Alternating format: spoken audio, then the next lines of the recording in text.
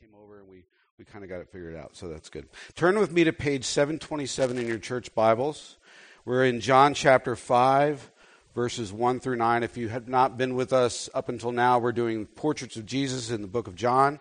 And so page 727, John chapter 5, verses 1 through 9. Keep that open on your lap. We're going to walk through this like little by little today, as we've been doing this whole series so far. Today we see that Jesus is the great physician. That's the portrait we're painting today. Jesus as the great physician. And the question that is before us and before anyone that's reading this is, do you want to be healed, or do we want to be healed? Right? And now I would say that there's a pattern developing, if you haven't noticed, with Jesus' words in all these passages over the past weeks. Right? And I don't want us to allow that to become rote for us, right? We're drilling down deeper into his heart for us, but also in what we can be and what we're called to be to others by his message. All right? So let's take this farther and farther as we go. This is almost becoming repetitive, if you think about it. And when God repeats something, we listen. Let me say that twice. When God repeats something, we listen. Why? Because repetition means importance. There's something important going on here. Now, I want to start out by saying something that seems counterintuitive, and that is that freedom is frightening. Freedom is frightening. Sounds counterintuitive, but freedom comes with responsibility, and freedom comes with life change. Responsibility and life change, and that is frightening, right? Typically frightens people. Now, if you think about it, right, there's only one thing that trumps sex as a marketing ploy, and that is safety, right? Safety. Safe cars, safe schools, safe foods, safety from the coronavirus. You know, staying the same often seems inviting instead of, the risk of opening ourselves to responsibility and life change in this world. So starting in verse 1 of John chapter 5, it says this: sometime later, Jesus went up to Jerusalem for one of the Jewish festivals. Now there is in Jerusalem, near the sheep gate, a pool, which in Aramaic is called Bethesda, and which is surrounded by 5 covered colonnades. Here a great number of disabled people used to lie: the blind, the lame, and the paralyzed. The blind, and the whatever. The blind, the lame, and the paralyzed. Now, if you've been with us long enough at 6A, you know that in the past we did a series, we marched through the book of Nehemiah, where we explored the meaning of all the different gates that are leading into Jerusalem. They all had a different name, and what they meant. And Jesus is standing here at the sheep gate, where they brought in the sacrificial lambs into the temple, if you remember that, right? And at first glance, this is a story about a disabled man or a crippled man or just a sick man, sitting next to a pool in Jerusalem who Jesus is going to heal, right? But if we stopped there, we would miss so much. And I think that is because John is a master of imagery. He is a master of imagery. His gospel is painted in fine detail of all these little portraits, these little colorful portraits of Jesus, which seem to be similar, but they also have various things that are different about them. And this gate where he's standing was representative of the coming Messiah, who would be the ultimate sacrifice for all of humankind, right? Lambs brought in through that gate foreshadowed this coming Lamb of God, this perfect Lamb of God, who we know as Jesus. So the Lamb of God standing at the entrance of the sheep gate, where sacrificial lambs are brought into Jerusalem, this place of ultimate sacrifice among a sea of sick people in need of healing. It's kind of apropos, right? And we remember Jesus said in Matthew 7:13 and 14, he says, "Enter through the narrow gate, for wide is the gate and broad is the road that leads to destruction, and many enter through it. But small is the gate and narrow is the road that leads to life, and only a few find it." So he's referring to himself. So he's the Lamb of God, we know, but he's also the gate by which we enter into the kingdom of God, right? And there's more. Bethesda meant the place or the house of mercy, or a place of outpouring, right? So we have Jesus, the Lamb of God, next to the sheep gate in Jerusalem, near this pool with 5 colonnades surrounding it, right? Which is called the house of mercy, the place where mercy is poured out on people. But we can even take it further. We remember, if you've been here for this whole series, John starts out his gospel referring to Jesus as the living word, if you remember that. And then we have Jesus changing water to wine in the wedding at Cana. And then we had him telling Nicodemus that he had to be born of water and spirit. And then Jesus as living water last week to the Samaritan woman. So John is sort of carrying this illustration through to its very end. He's tying all this together. And this man was looking for healing in a pool, right? A pool of water. And he will find his true healing and wholeness through Jesus, the living water and the living Word of God. The ultimate sacrificial lamb who heals once and for all. Now this pool was used to wash those sacrificial lambs that were brought into the sheep gate before Passover, and this story actually occurs at Passover. Everything about this story bleeds Jesus as Passover lamb, right? Bringing healing through his sacrifice. The waters at the pool of Bethesda become a symbol of the purifying and curing blood of Christ, the blood of the Lamb of God, right? A symbol of something that has already come to pass for us, all the ritual cleansing, all the ritual sacrifice that foreshadowed the Lamb of God in Jesus and how he heals once and for all. John's painting a very clear picture all throughout his gospel. Jesus, the Lamb of God, Jesus, the great high priest, Jesus, the living water, Jesus, the gate, Jesus, the great physician, right? Verse 5, one who was there had been an invalid for 38 years. That's a long time, right? 38 years. When Jesus saw him lying there and learned that he had been in this condition for a long time, he asked him, "Do you want to get well?" Lame for 38 years.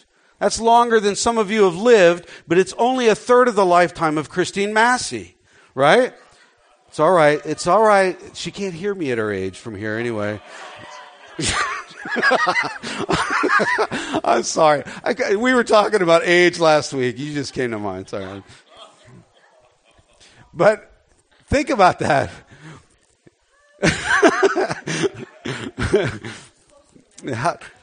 Note how to ruin, get rid of people in your church. Make fun of them. No, I'm just kidding.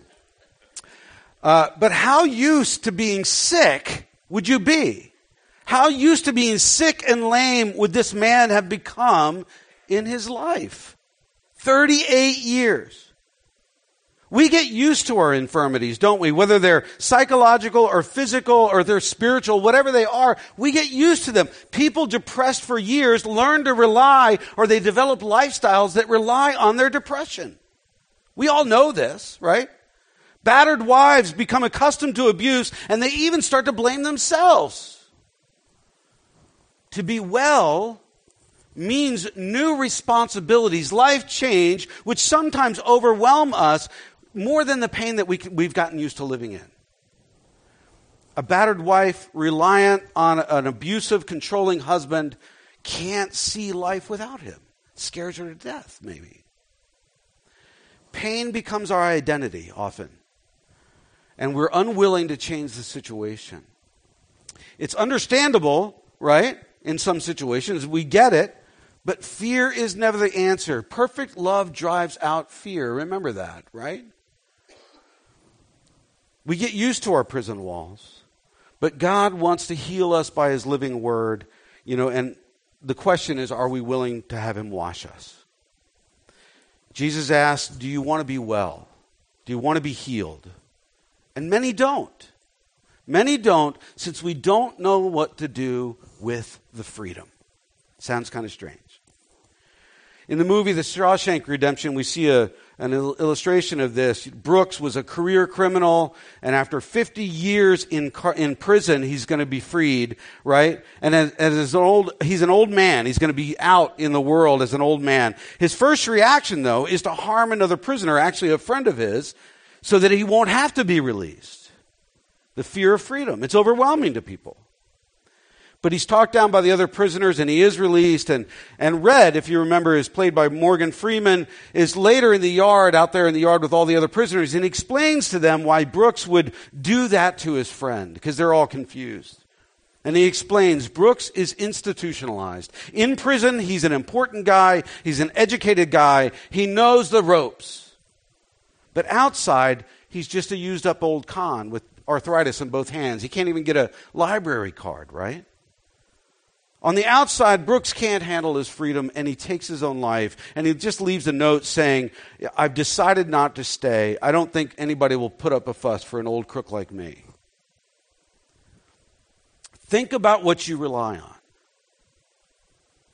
what you've gotten used to in your life to live with, how you've resigned yourself to live in your own personal prison, so to speak.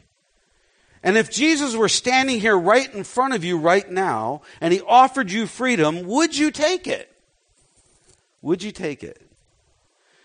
Because what Red said is true out there, admiring the physical walls of the prison. They're out there in the yard, and he says, at first you hate these walls, then you grow to rely on them, and they eventually take your life. They eventually take your life.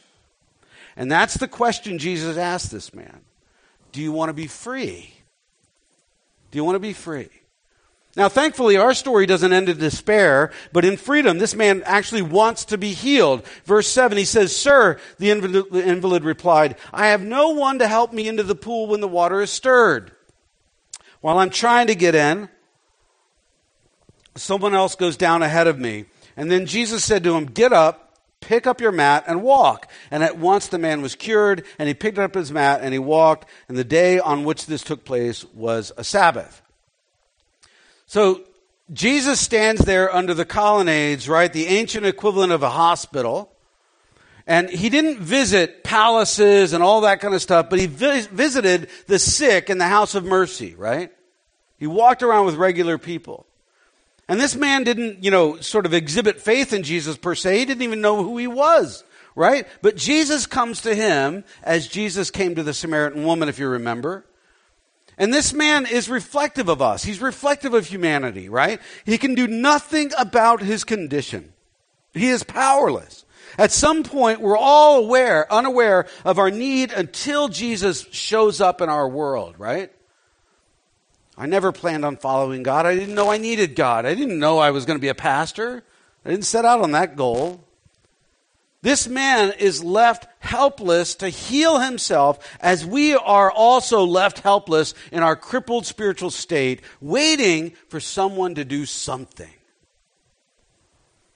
So the man answers yes, but he's powerless to do anything about it. Jesus doesn't take the easiest case. Think about that. He takes the most hopeless case there. Not the person who can kind of help himself and just needs a leg up, but the person who cannot help himself at all. There was a belief at that time that an angel would come down and stir those waters, and the first people to get in would be healed. But he couldn't get in there. People were getting in before him. This guy could hardly move, right? Just imagine all that time, all those years trying to get in there and nothing. He can't do it. There's a spiritual lesson in that, right? That how we try to heal ourselves, but we need the mercy and the grace of Jesus. How we try to fill the God-shaped hole in our hearts with all the wrong things, as we saw with the Samaritan woman last week. But the other lesson is how we so easily give up on other people, right? Seeing the sick, we don't bend down to help them. Just like the people around this man. People had walked by this guy for years and never helped him. We can't see beyond that situation, that current situation in somebody's life. It's overwhelming to us. We look down at the situation and we don't look up to Christ. Jesus is willing and happy to take on the most hopeless case if that person is open to being well. In Matthew 8:3, the leper says, if you are willing, you can make me clean. And Jesus says, I'm willing. Be clean. I'm willing. It's not that this man didn't want to be well. It's just he didn't have anybody to help him get down into the pool. He thought that was his answer, right? And oftentimes the hurting are left, helpless. We sense our own powerlessness to help them. We're confronted with a situation that seems hopeless, that only Jesus can cure, and we walk away instead of responding in faith.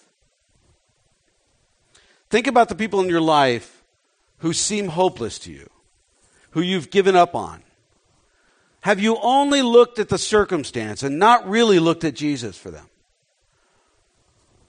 The great physician who steps in at hopeless moments. This is also intimately tied to the question, do we pray for those who are hurting, right? Or even elicit prayer from others on behalf of them. We have our prayer team Rachel runs, right? And it's often a good practice to ask people, can I put you on the prayer list? Can I email the prayer team for you? And we've seen God move in those moments where people's lives have been changed because of that. It also concerns our finances. Listen up. I'm going to say it and talk about money a little bit. Just a little bit. It's often too great of a financial burden for individuals to help to any great extent in certain situations. We see people hurting around us. Even in this church, sometimes we see people in great need. But as an individual, it's very hard for you to help and make any great difference in that, right? Which is why we have developed a deacon board this year. People who can meet with someone, who can assess their situation, and who can direct them to social programs which may be of help. Sadly, Christine Massey is a part of that, and she's going to leave after today, and we won't have a deacon board anymore. No, I'm just kidding. You got to know who can take a joke, right? Amen. However, the local church often needs to step in at times, don't we? We really do. Which is why we have the goal of each member, each regular attender, tithing at 10% of their income. That is the goal. That is the goal. Everything is spiritual, including our finances. Including our finances. If we as individuals gave joyfully and sacrificially, consistently across the board, we'd not ever be limited to relieving the burden of individuals among us, right? Or helping people out there in the community. So I challenge you to revisit your giving in light of this. We never want to be limited in our ability to show love in practical ways. So our giving has to increase in order for us to do kingdom work without limitation. We never want to be limited by that. That's a dumb reason to be limited, right? But Jesus doesn't say, let me help you get down to the pool, does he? He doesn't. That lamb didn't need to be washed because Jesus, the great physician, was there, and he can wash him simply by his word. He says, get up and walk. It's by this living word that we are healed. Many circles of Christianity downplay the miracles these days, and I think that's perhaps because they don't see them, because they'll not take the risk to invite Jesus into the process. They're not willing to live in that tension. I think we are growing into that greater and greater all the time as a church. Rachel took a risk last week, hearing from the Spirit that there was someone with debilitating headaches in here. 2 people came forward. One of them had very positive results. Actually, both did. We had a little reoccurrence apparently yesterday with one of them, but it is a risk. These are things that we do. We pray over people and we see change. People typically turn their back on infirmity because we feel like we have no control. And we don't, right? But the miracles were necessary to reveal Christ's ultimate power over creation. they're necessary still, I believe. It's the inbreaking kingdom of God, and nothing is more encouraging than seeing that. So let's continually seek Jesus and in these hopeless moments, not going out of our way to sensationalize them, but also not disregarding that Jesus has power over creation and healing by the power of his word. You know, this occurred on the Sabbath. And everyone was there, gathered in Jerusalem to worship. And you'd think they'd be glad to see God at work at that moment. But Jewish leaders wouldn't recognize it. They're mad at the guy for picking up his mat and walking, on the Sabbath. Healed after 38 years, and that's what they're mad about. Right? Doesn't seem to make sense to me. The miracle served to not only show the mercy to an old man, but it revealed Jesus as Lord of the Sabbath. That they had taken the law of the Sabbath beyond its intention, restricting every little effort, disregarding the good which needed to be done to those in need around them. And remember, Luke 14, Jesus heals another man on the Sabbath, and then he turns to the Pharisees that are present, and he says, if one of you has a child or an ox that falls down into a well on the Sabbath day, would you not immediately pull it out? And they had nothing to say because they knew it was truth. But it's a paradigm shift for them. It's used to make them recognize the authority of Christ and the needs of the people around them. It seems this old man went straight to the temple and he started to worship, right? He started to give thanks there. And then in John 5:14, Jesus meets him again and he gives him this warning. He says, see, you are well again. Stop sinning or something worse may happen to you. So was his sickness, here's a question, was his sickness a result of sin? Possibly. We don't really know. But we can't take that too far, right? Sickness just happens sometimes as a result of a fallen, broken world. It just happens. However, it's also true that it's sometimes a cause of sickness, that our sin also causes our sickness. Psalm 107:17 says, some became fools through their rebellious ways and suffered affliction because of their iniquities, because of how they were living. So choices definitely can bring pain and bondage to life. We know that. Paul even claims that the Corinthians were falling sick and dying due to their sin of abusing the Lord's table. But I don't think that is a normative thing, right? Jesus only mentions sin in reference to a sickness as a cause to one other person in the New Testament in Mark chapter 2, that the paralyzed man that was lowered down through the ceiling. And he says, your sins are forgiven. But we can't even extrapolate that to say that his infirmity was due to sin. We can't say that with any confidence, right? But it is another illustration, to those leaders present of Jesus' authority and that they needed to be caring about people around them. Nevertheless, Jesus warns this man by the pool. Why? Why does he warn him that way? Because isn't it true? Think about this. This is very true. Isn't it true that when you're freed from a prison, you quickly forget the feeling of bondage? Moms who have babies know this. They're like, oh my gosh, that was terrible. I'm never doing that again, like 5 minutes after the birth. Then a year later, like, I could have another baby. They forget about all the pain, right? We know this. When you're freed from a prison, not that being pregnant is a prison, you quickly forget the feeling of bondage. Just like the Israelites, we always want to go back to Egypt, right? We always want to go back into the slavery of Egypt. We don't know what to do with freedom.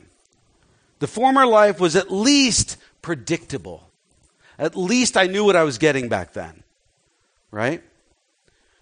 This week I watched a documentary on Rocio Molina, if I say her name correctly, I'm not sure. But she's the top improvisational flamenco dancer in Spain. She's phenomenal, this girl. And she instructs her musicians not to become too scripted on stage. Not to have every note laid out, right? That she says that to take the improvisational tension away in front of an audience robs the performance of its possibilities. That's kind of scary.